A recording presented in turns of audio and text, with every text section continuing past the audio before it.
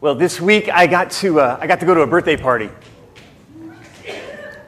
and maybe some of you saw some pictures from this birthday party online. I'm not sure if they got posted or not. Some probably did, but it was a birthday party. Probably like I don't know if I've ever been to a birthday party like this before. I was the only boy there. It's kind of awkward, but it was good. That means I got to take the pictures because I wasn't one of the prettier faces at the party. But this particular party was for a gal that many of you know, whose name is Peggy Nygren, who this week turned 93. And here's a picture maybe that I have. Yes. That's Peggy with a birthday hat on, just in case. You didn't know, but go back. I'm sorry, go back. Yeah, with Michelle and with Liz, these two wonderful gals. Liz put this all together. For you who are fairly new to our church family, Peggy has been around for a long time in the life of our church. When I first came here lots of years ago, she was one of about 3 or 4 widows, older ladies even at that time, that were such a special core part of our church family and had been for a lot of years. And now Peggy doesn't hear very well and isn't able to get around, and so doesn't make it out for church on Sundays. But what a joy to go and be with her on this day. Liz really set the whole thing up. And when you see Liz, is Liz here? No, she's not. Oh, there she is. Hi, Liz. I was getting ready to talk about you, but I will anyway. Bless your heart, Liz. This lady is pretty amazing in her ability to connect and care for folks in our church, especially older people. And what a special day we had together having lunch. And Michelle always brings joy to any situation as well. Peggy was blown away. It was a surprise. Liz had kept it a surprise that there were others joining her for the lunch, and we had just an amazing time. The day before, Kyla knew that I was going, so she had many of our kids just color happy birthday cards for Peggy. And they colored and wrote little notes on the cards for Peggy. And so this is Peggy and Liz going through each one and reading the little notes that the kids wrote for Peggy. She was blown away by the expression of care and compassion. But let's be real, it was the three of us, Michelle and Liz and myself, who were truly blown away by this 93-year-old woman. So full of joy and full of life, even though in her aging condition, still with a smile on her face and a smile in her heart. We got her talking about her childhood. Many of the years of her childhood spent in Hawaii. Grew up in Hawaii. And somebody asked, what were you doing in Hawaii? Well, my dad was working on the harbor. You mean like Pearl Harbor? Oh, yeah. He worked for a dredging company. They were helping to expand the naval station there at Pearl Harbor. And like, okay, that's Pearl Harbor before Pearl Harbor was Pearl Harbor. I mean, that's way back there. And I had the chance to teach the senior ladies Bible study that Loretta has carried on so well, my wife after me, many years ago. And I would sit there and listen to the stories. It's like experiencing history as you have conversations with these gals, and in particular with Peggy, and it's like no big deal. But I was thinking about Peggy this week as I was thinking about the book of Hebrews. Our study of the book of Hebrews has been about perseverance. It's been about endurance. It's been about hanging on when the times were hard and when the times were good. And I got the chance to be with a 93-year-old lady this week, and she has been through so much, ups and downs, and has persevered simply as a human being to begin with. But to persevere as a believer over those years as well. And to be a lady who, at this age and stage of her life, would say with all her heart, I love Jesus. I love the Lord. What a wonderful testimony, and what an amazing example for all of us. I just wanted you to see those pictures of Peggy. And for us, even right now, Lord Jesus, be with Peggy. Bless her. Thank you for her example, for her life, for her birthday. Strengthen and encourage her heart today. Amen and amen. Isn't that good? That is so good. We're talking about, again, holding on to Jesus. And whether that's in a long period of time or through a particularly difficult period of time, this is what the book of Hebrews has been about. Persevering, moving forward in faith, as we've talked about. And again, for those of you just checking in, we're just a couple of weeks left in this book, but some of you I know are just checking in with it. And this book is addressed to early Jewish believers. Maybe been Christians for about 15 years. The Christian faith itself had only been around for just a few years longer than that after the life of Jesus. And this writer, we don't know who he is again, but we know he's a passionate preacher. We know he cares deeply about these people that he's writing to. He is using, as we've observed, he's using every tool in his toolbox. We just got a new set of knives. Every knife in the drawer. He's using them all. The long ones, the short ones, the really sharp, the bread knife. I don't even know what kind of knives these are, but he's using every knife he has in the drawer, every tool in his toolbox to speak and to teach and to exhort and to encourage and to warn and to work and to urge and to convince these readers, original readers, and now readers of Hebrews in every generation. That's us.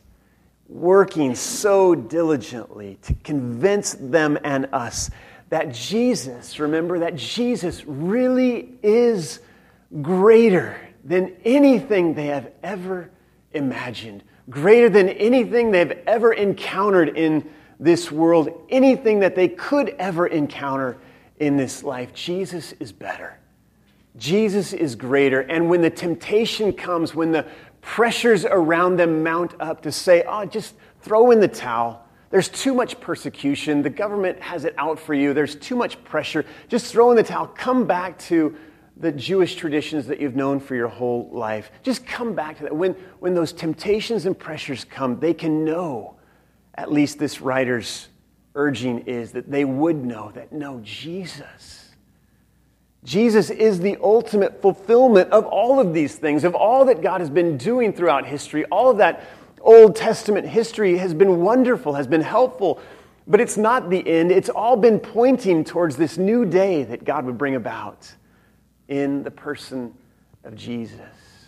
All of these things have been helpful and wonderful, but now God has done something new in Jesus. He really is the hope for a full and free salvation. There really is, this author would agree with the hymn writer, there really is victory in Jesus, and only in Jesus. And so he says over and over, don't give up. Don't give in. Don't cave into the pressure. You can do this. And so we read last week in chapter 11, as the writer recounted person after person from Old Testament history. And if you weren't here last week, I'm sorry. It was a wonderful Sunday. You should go listen to the podcast. You really should. It was a great day as we spent time in chapter 11. Old Testament heroes of the faith.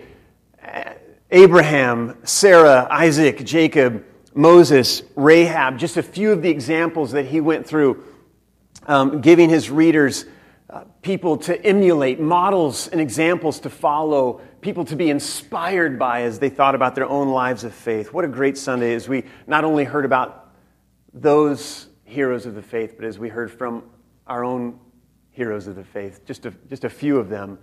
I realize, and I've heard stories even again this week that remind me that there are truly heroes of the faith among us. And we just heard the tipping, just the tip of the iceberg last week. But again, thanks for those stories. Very meaningful to hear and inspiring to us all as we live lives of faith. So you would kind of feel like, and I don't know about you, but as I thought about this whole preaching plan, boy, Hebrews 11 is, can it get any better than Hebrews 11? Can it really get any better than what we experienced last Sunday even? And I have something to tell you. Yes, it can. As a matter of fact, Hebrews 11, that you'll see in just a moment, is actually, it's a summation to a lot of what the Hebrew writer has been saying about faith and faithful living, but in many ways, it's a bridge chapter that gets us on to chapter 12. As powerful as these examples of faith would have been for those original readers, as significant as they have been for each of us, in many ways, chapter 11 was just a warm-up for chapter 12. For now, listen, the encouragement to these readers of Hebrews, to us, is for us to actually turn our attention away from the many excellent models of faith in chapter 11, as good as they were, and now turn our attention to, wait for it, an even better example and model of faith. And who's better in Hebrews? Who's better all the time? Jesus. An even greater model that we have in Jesus. What the author wants to make clear is that while these others have been helpful, they have paved the way, they have given us great direction and guidance, it is ultimately Jesus' example that we are to follow. This one who has been shown to be better in every way, again is shown to be better, the best model of faith that we could ever hope for. So here at the beginning now of chapter 12, get ready, because it's as if, seriously, in these first 4 verses of chapter 12, it's as if the writer to the Hebrews just shifts gears, puts his pedal to the metal, and he will not let up until the end of chapter 13, the end of the book. It's go time, as some like to say in the vernacular. It's on, like Donkey Kong. That's, you know what I'm talking about. Like the break of dawn, whatever you want to say. So here we are, Hebrews chapter 12. Some of you are like, he's not going to say it, is he? He's not. Yeah, I said it. Hebrews 12, 1-4. Let's stand up as I read this, can't we? It is on. And so here he goes. Therefore, remember, whenever you see the word therefore, you probably heard a preacher say this to you before, but you got to remember and you got to find out what it's there for. And this therefore is to say, therefore, because of everything that I've just said, everything that I've said about how Jesus is better than the angels, he's better than Moses, he's better than Joshua, he's better than the high priest, he's better. This gospel of Jesus is better than any law, he's better. These examples of faith that have shown us how to live, they're wonderful. Because of that, we know some direction, some general way forward. Because of all that, therefore, this. Since we are surrounded by such a huge crowd of witnesses to the life of faith, let us strip off every weight that slows us down, especially the sin that so easily trips us up, and let us run with endurance the race God has set before us.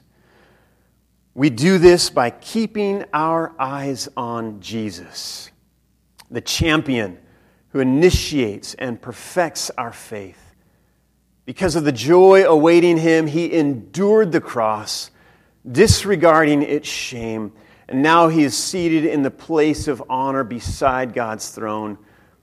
Think of all the hostility he endured from sinful people. Then you won't become weary and give up. After all, you have not yet given your lives in your struggle against sin. This is the word of the Lord. Thanks be to God. You can have a seat. Well, in the Greek text verses 1 and 2 are actually one long sentence. And right at the middle of that one long sentence is just this simple phrase. I'll write it out for us in English. Let us run with endurance. Let us run with endurance. Right smack dab in the middle of those first couple of verses, that first long sentence of Hebrews 12 is this phrase. Let us run with endurance. And instantly we're thrust into this image that the writer is creating for us. This comparison of the Christian life, the Christian journey, with a long-distance run.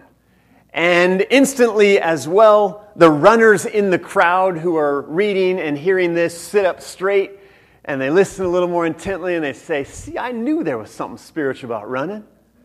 I knew it. And just as instantly, the rest of us who can't stand running slouch down a little bit lower, and we say, oh man, another Christian running thing that I have to listen to again. I hate running. Yeah. But before we get too many more amens on the I hate running thing, let's dive into this metaphor. Let's dive into this image that the writer is creating for his readers and creating for us here, comparing this life journey, this pilgrimage, really, of the Christian faith, comparing it to a long-distance run. And I like to just think of it in terms of race day. Today it's race day, if we were to think of it that way. The game is on. Today's the day. Get your game face on, your race face on, and let's go to town. So just like on race day, when the crowd gathers at the starting line and along the route, and again at the finish line, in the stadium. I love the Olympic marathons in particular, where they always end in the stadium, and they leave and then they come back. They go run 26 miles, they come back to, it's been a little lonely maybe out on the long road, but as they come back, the stadium is filled with cheering people, with a great crowd, a mass of people cheering on these runners as they come to finish. And no doubt, so in the Christian life, there are those who have, this writer will want us to understand, there are those who have gone before us in this great crowd of witnesses, or other translations that you may be more familiar with say a great cloud of witnesses. This writer wants us to understand that there are those who have gone before us, and most obviously he's talking about those mentioned in chapter 11, those great heroes of the faith who have paved the way. They've gone before us. And now as we get set, on your mark, get set to run our race, and as we enter into that journey, and as we make our way towards the finish line, he wants us to understand that there is a great crowd of people who have gone before us, who have run this race, and who are doing a couple of things at least. Number one, I think he would want us to understand that they're cheering us on. That in a sense, when we run our Christian race, when we live this journey of faith, that we can have this clear sense that Rahab is around the throne of God, and she's saying, boy, it was tough, but I did it, and so can you.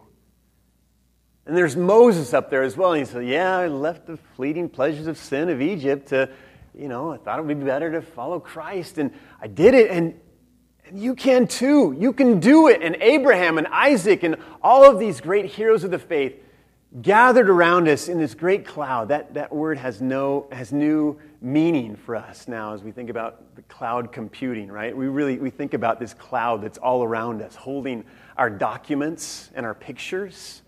Well, I'm talking about a much better cloud. This cloud that holds witnesses to the faith. This cloud that holds not only great heroes from Scripture, but who's in your cloud?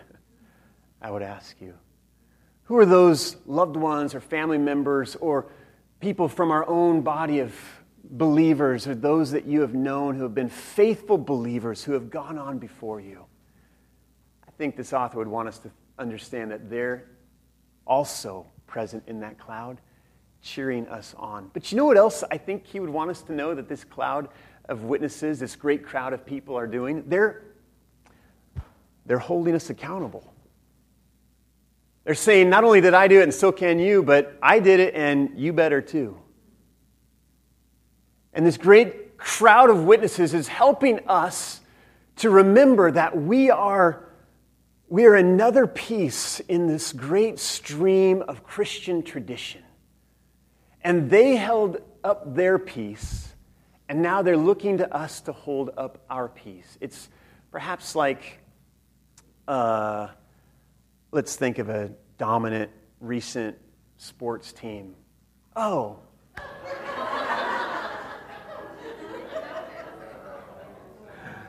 Oh, I'm sorry. The groans have begun. I haven't even said it yet, Peter, but let's just think about the San Francisco Giants. I don't know. But they've won 3 World Series in the last 5 years. Do you think there's a little bit of pressure on the up-and-coming Giants? Absolutely. This tradition of winning, albeit a short one, but it's 5 years, people. I mean, a tradition of winning. Now, when new players are coming up through the minor leagues and they get called up to the major league team and they see these players that have won 3 World Series crowns, do they think they look at them and say, no pressure? No, they look at them and say, wow, they won 3 World Series. I better not mess around. This place believes in winning. There's a tradition here that it is up to me to uphold and upkeep, and I am going to sign on to that with all that I have. I think this author wants us to know that there are some winners in this tradition, this faith tradition, and they're looking to us not only with great encouragement and cheering and you can do it and support, but they're also looking to us and saying, this is how we do it around here. This is how we do it around here. And our invitation is to learn and to participate and to be a part of this faith tradition. And do so in a way, there's another piece of this, do so in a way that those who are coming after you will also have this sense that, well, they did it before me, and now, so our kids who are in children's church and our teenagers here and those who haven't even yet been born that would see our lives at some point in their journey would be able to look at us and say, that's how we do it around here. That's the tradition that I'm a part of. And so there's great encouragement in this, and there's great responsibility in this. Just like on race day, we have a great crowd gathering all around us. Just like on race day, this author goes on to talk about the runners who would get dressed in their sleekest of clothing. Some of us would say perhaps a bit immodest, streamlined, barely there if you look at some Olympic athletes in particular.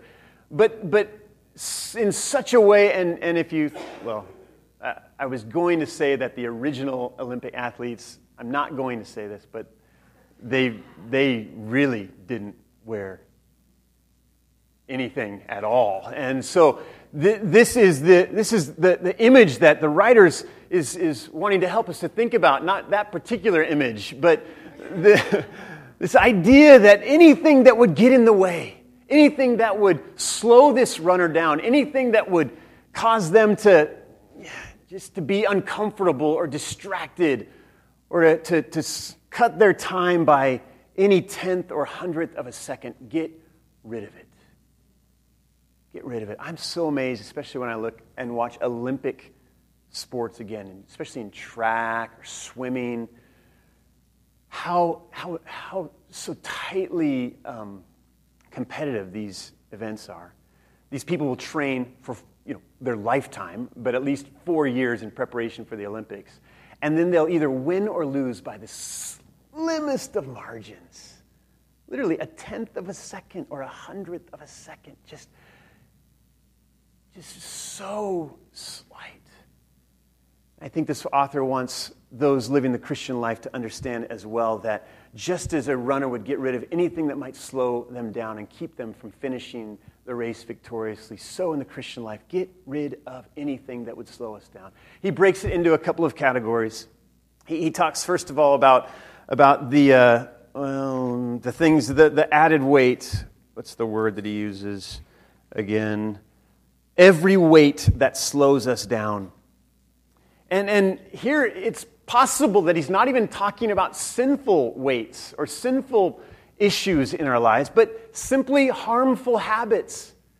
Just bad attitudes, distracting activities, personality quirks, these things that we've become used to, and we've gotten used to even saying to people, well, that's just who I am. That's just the way things are for me. And I think this writer wants to say, really? Are you just going to allow those things to continue to be a part of you, knowing that they're slowing you down at some level? His invitation is to do a thorough 360 examination of ourselves, to look at ourselves from every angle and invite others to do that as well, to invite the Holy Spirit to search us out as well. And what are the things? What are the attitudes? What are the expressions that come out of our mouths? What are our tones of speech even? I think about this all the time in relation to my own life. How are the way that I say things not communicating or not helpful when I just think I'm just talking? What are these components to my life that may not necessarily be a sin? They may not even be bad for you or for you, but they're wrong for me. And they're keeping me from becoming all that God would want me to be. Am I going to be willing to throw that off? Cast that aside. Ask God to help me. Help transform me, Lord. Change that. Make that new in me. I don't want that in my life. I want to be one who's running this race as clean and as fast as I possibly can. But he goes on to say, not only get rid of the weight that keeps you down, but strip off every sin that so easily trips us up. And now he's talking about sin that we know is sin because it's sin. And it's no doubt to us that it's not only sin for us, but it's sin for me, but sin for you. It's sin. And these are the things that we have just rationalized and justified, and we're good at it. And maybe we coat over it, or we just ignore it, and we compare ourselves to others who are worse at sinning than us. There's more for them, and so we make ours okay. And we allow that sin he's talking about, this sin that we just allow to hang out. Just allow it to move in and hang out and take up space in our lives. And he's saying that's going to entangle your feet every time. It's going to be the chain and the ball that are attached to your feet as you try to run. It's going to be the cords that just ensnare you and entangle you and cause you to trip. We wonder, perhaps, some of us, and I've experienced this at stages in my life, we wonder, why are we not moving forward? Why am I not growing more in my faith? Why am I not making more discoveries? Is it possible that there is sin that we've allowed to take up residence in our lives? This writer just says, get rid of it. Leave it behind. Leave it at the foot of the cross. This better Jesus who died on the cross so that we could be forgiven of that sin, so that it wouldn't have to stay there, remain there. Leave it with him. Let it go. Call sin what it is today and be done with it, he says. Just like on race day, there are things that can slow a runner down. There's habits and practices and sinful behaviors that can slow us down as well. Just like on race day, as we run with endurance, this writer tells us that we are to focus. For the runner, in an endurance run, they need to focus as well. I have not done a lot of endurance running myself. I think I did about 6 miles one time. That was my tops. But as I look at endurance runners, I just think to myself, well, they're just not thinking about anything. They're just spaced out as they run those 26 miles or whatever it might be. In reality, there's incredible focus that's going on in the lives and in the minds of these runners. They're having to think about all sorts of things, having to think about their training, what am I able to do, their pace, how fast am I going? Am I going too fast or too slow? If I get off a little bit on what I'm expecting of myself, then I could ruin my whole race. They're thinking about their hydration. Are they getting enough water to drink? Are they getting enough energy or fuel or food even as they're running so that they can maintain their physicality as they make their way through this. They're focusing on other runners in the race as well to know where they're positioned, and so they don't trip on somebody or run into somebody or get passed by somebody that they don't want to get passed by. Makes me think of a t-shirt. Where did we see that t-shirt? The girls say, a wonderful t-shirt for a girl runner. I don't chase boys, I pass them. We got to get that for Paige, huh, Aaron? Right on by. Lots of focus. And most importantly for the runner, where's the finish line? What mile am I on? How far do I have to go? And where is that finish line? I can maybe not see it with my own eyes, but I can envision it. I can imagine it. It's out there, and it's going to be wonderful, and I'm straining with everything I have to get to that finish line. Well, in just the same way this author says, in the Christian life, we have to focus. We have to focus. But now it's not on pace, although that's important. It's not on water or energy. It's really the focus is on one person. The focus is on Jesus. We have to focus on Jesus. He's the one who this writer goes on in this passage over and over to say that he's the one who gives us the strength we need. He's the one who is the pace setter. He's the one who, if we'll focus on him, will help us determine how fast or how slow we need to go as we make our way through this journey. He is the trailblazer, is another word that is used to interpret the words that describe Jesus in this passage. He's the one who has run this race already. He knows the course. In fact, he made the course. He created it. And so he's inviting us to follow along behind him if we'll just keep our focus on him. He is the one who is helping us at the beginning of the race. He has the starter's gun. He's the one who is giving us water throughout the race, energy, spiritual strength. He's the one who will be there at the end. He is the one who, this writer makes explicitly clear, gave completely of himself. He gave completely of himself.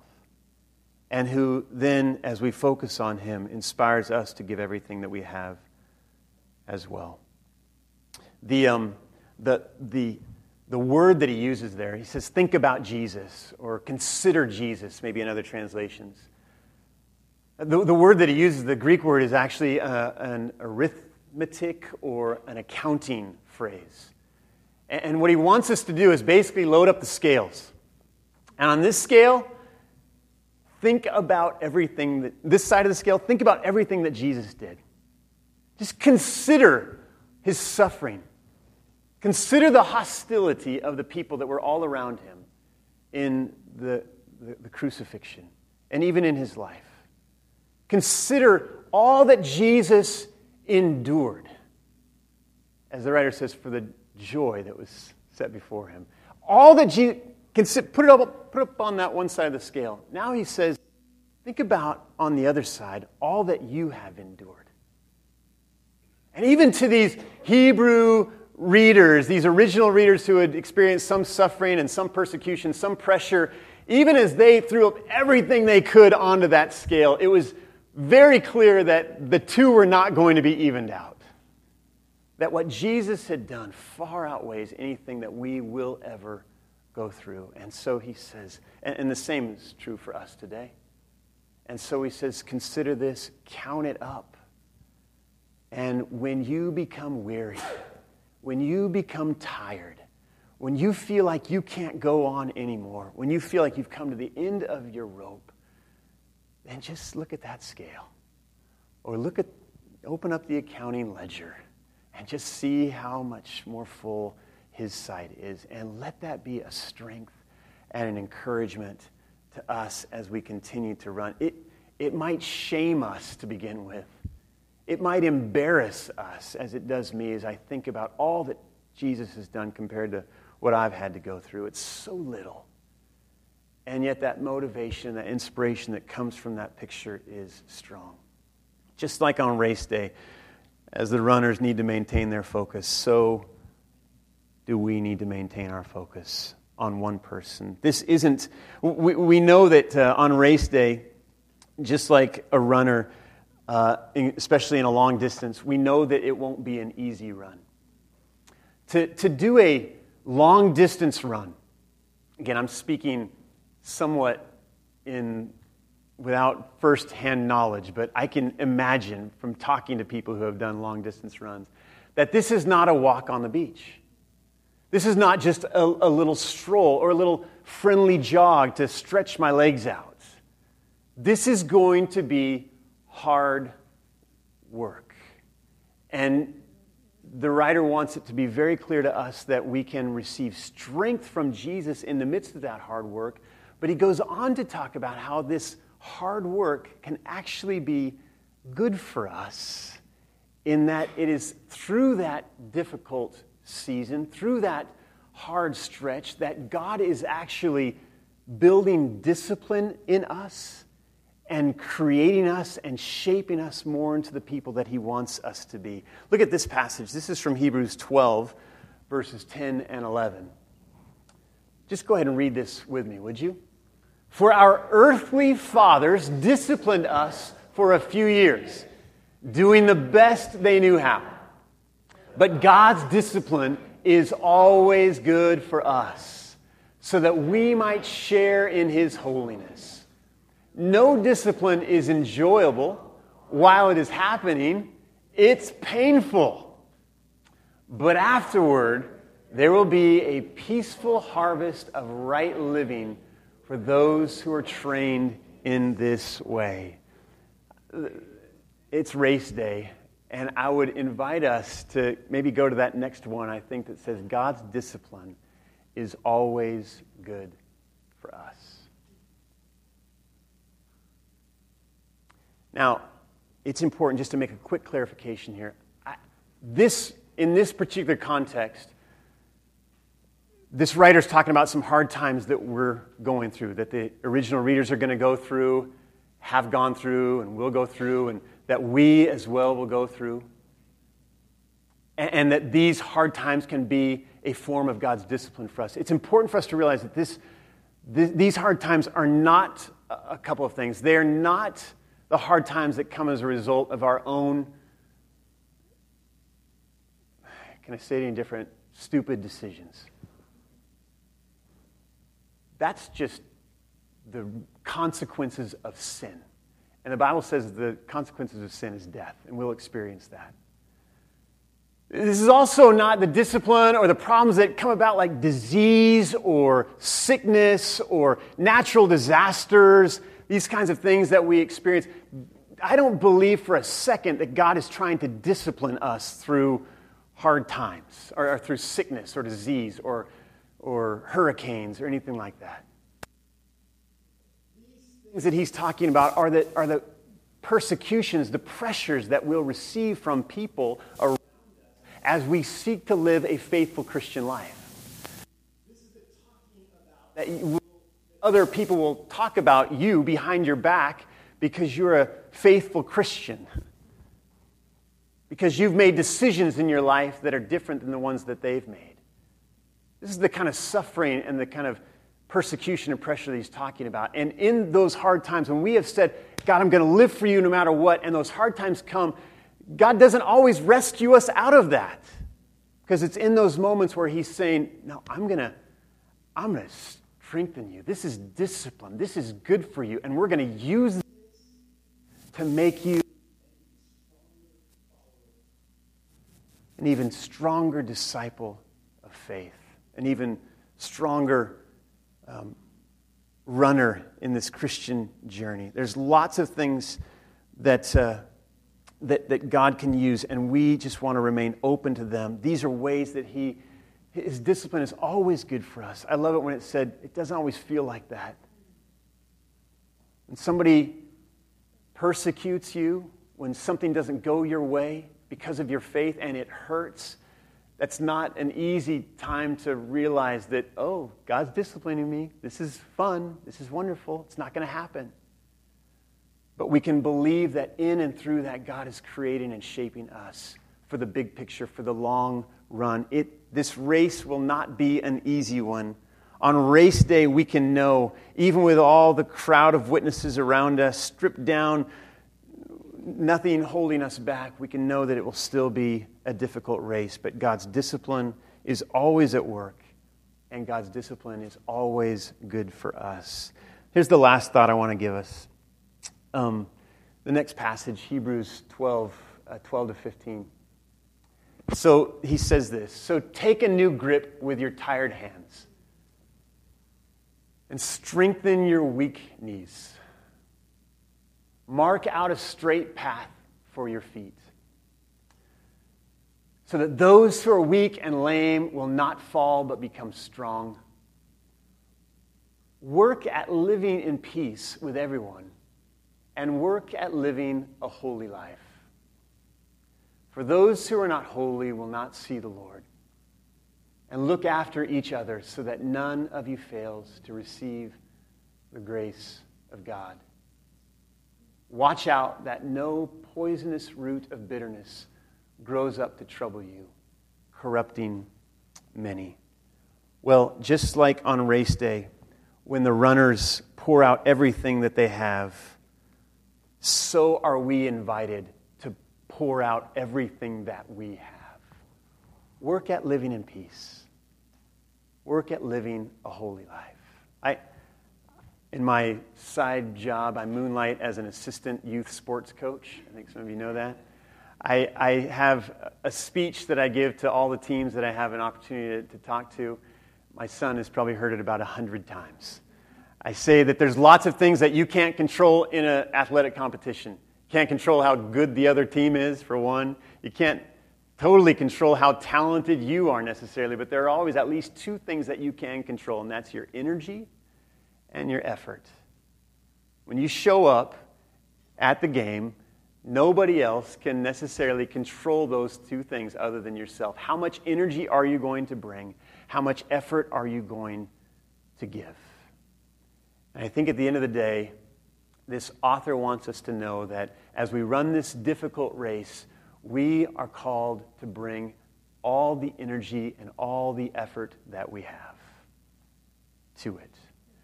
To leave it all on the course. I also say to them, and I said just to Thomas's soccer team a couple weeks ago, they had an 8 a.m. soccer game, and I said, what do you guys have to do the rest of today that's more important than this game?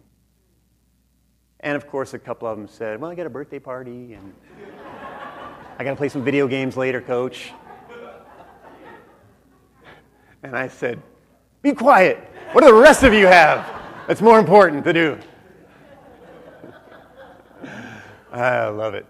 I love youth sports. But let's ask ourselves the same question. What are we saving our energy for? What are we holding back our effort? Are we storing it up for, do we believe in reincarnation? Like we're going to have another life that we're then going to be able to spend our energy there? I mean, are we like storing it up so when we get to be 93, we'll still have a little bit left maybe? I totally believe in pace. Let's not just, give it all and then have nothing left to give, but let's give everything that we have in the moment that we have that God's given us. And let's remember, in particular, as it deals with these two, work at living in peace and work at living a holy life, that we work always in the Christian life. Some people hear the word work in relation to being a Christian, and you think, oh no, it's all by grace. It's not by works. There's no work. We can't work. No work. Well, this is the Bible, so I'll just affirm that to you. But all of our work, let's remember that all of our work in the Christian life, all of our energy, all of our effort is in response to what God has already done for us. So when he says, work at living in peace, he's not just saying, good luck with that. I hope it works out. Maybe you ought to read some books and maybe take a class on peacefulness. No, he's saying, this God that we worship is the God of peace, who has broken down every wall by the offering of his Son Jesus. Because Jesus died for us and we have been reconciled to God through Jesus' offering. We have been made at peace with God. Because we have peace with God, then we can and must have peace with others. It doesn't compute for us to be the grateful recipients of God's grace, to be reconciled. We were once alienated from God, and because of Jesus, we have been brought near. We've been reconciled to God. And for us to have peace with God made possible, and then for us not to be people who would work at peace in our everyday relationships and interactions with people all around us, doesn't compute. So our work is in response. And work at living a holy life, he's not saying grit your teeth, stick your head down, just make it happen, be holy. No, he's saying God's a holy God.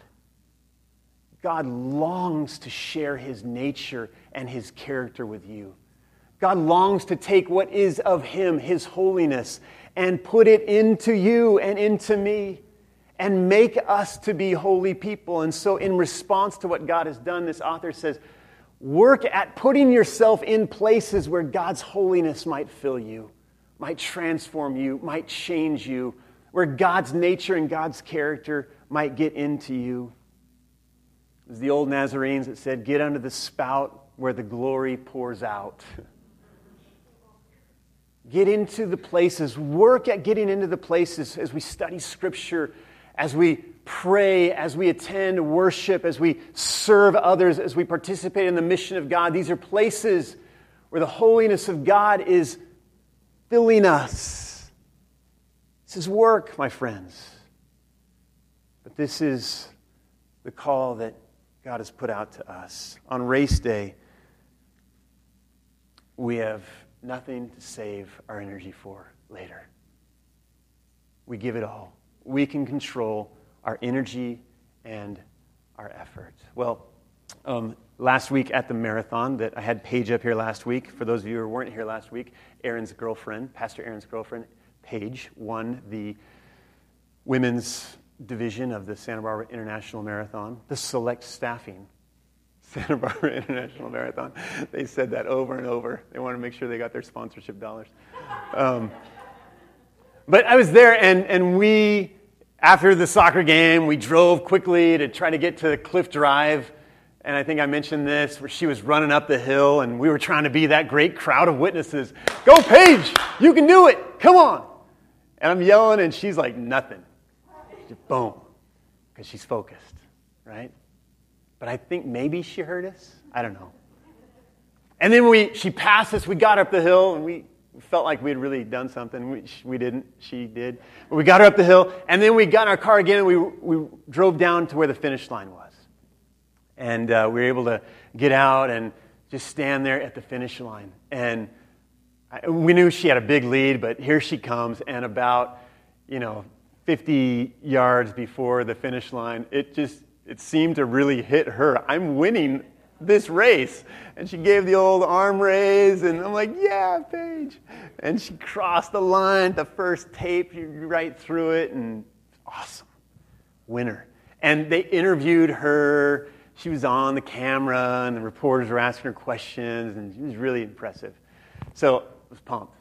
But after she passed through, I stayed there at the finish line and just watched. We kind of hung around waiting for her to get her awards, and we saw all sorts of other types of runners crossing the finish line.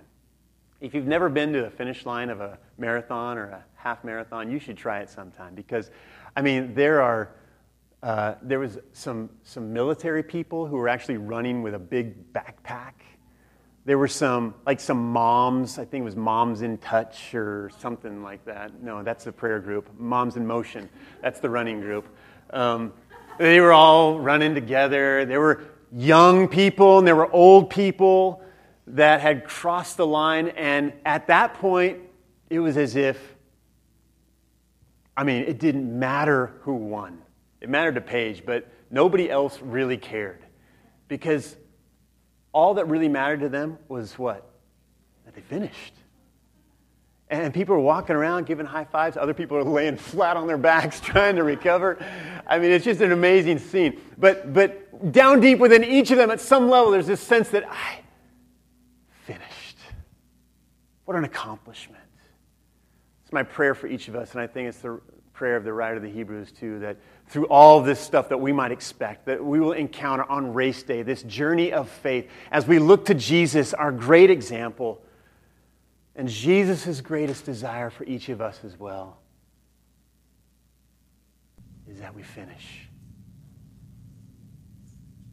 My dad got my sister and me together before I think my sister was leaving for college. It was a momentous time in our life. Some of you have heard me share the story before. We were getting ready to go our different ways. And with the two of us and my mom, my dad simply looked at us and he said, well, just make it to heaven. We're done with this kind of family arrangement that we've known for the last lots of years. It's never going to be quite the same again. And that's really what I have to tell you. Just make it to heaven. Just finish. Just finish. I don't know how many years we have together like this. Some of you might be here just for today. But my prayer for each of us is that we would finish. We'd be together for all eternity, worshiping God with great thanksgiving as we do even now. Let's stand together. Thank you, God, for this wonderful invitation to think about our lives as a journey, a race, an endurance run. And so we got nothing else pressing, God, after this one. It's just rest with you. So we're going to give it all we got. And there's some people here today who need to get rid of the weight that's slowing them down, the sin that is easily entangling them. Just need to get rid of it, God. There's some folks who need to renew a focus, who need to get their eyes and their attention off of their careers and off of their possessions and off of what they have or what they don't have, or even off of their health or even off of their families. We need to get the priority focus off of all this other stuff, and we need to get it on to you, Jesus. You are the author and the perfecter. You're the champion. You're the trailblazer. You're the completer, the finisher of our faith. You were there in the beginning. You're with us now. You'll be there in the end. Jesus, you endured far more than we could ever imagine. No matter what this world could throw at us, you took the very weight of the sin of humanity on your shoulders. It wasn't just blood that you shed. It was blood for the forgiveness of the many. And so we can never match up, but we sure can say thank you. And we can be ready to give everything we have, all the energy and effort, in response to all that you've done for us. So God, I'm just praying that you'd not only help us to finish, but you'd help us to finish well. I pray that we wouldn't just limp into the finish line, but that we would run with strength, with grace, with holiness. God, you say, or we're told about you, God, in this chapter at the very end, that you are a consuming fire. That we're to worship you. You are a consuming fire. You are full of holiness. You are consuming all that is sinful, all that is against who you are, and you're making us new. And so we pray that you would consume us even now. Cleanse us and purify us. Refine us, O God, for your glory and for your purposes. Thank you, Jesus. Thank you, Jesus, for being our best example. We give ourselves to you now, and we respond to you now in obedience. In Jesus' name we pray. Amen. Let's sing together.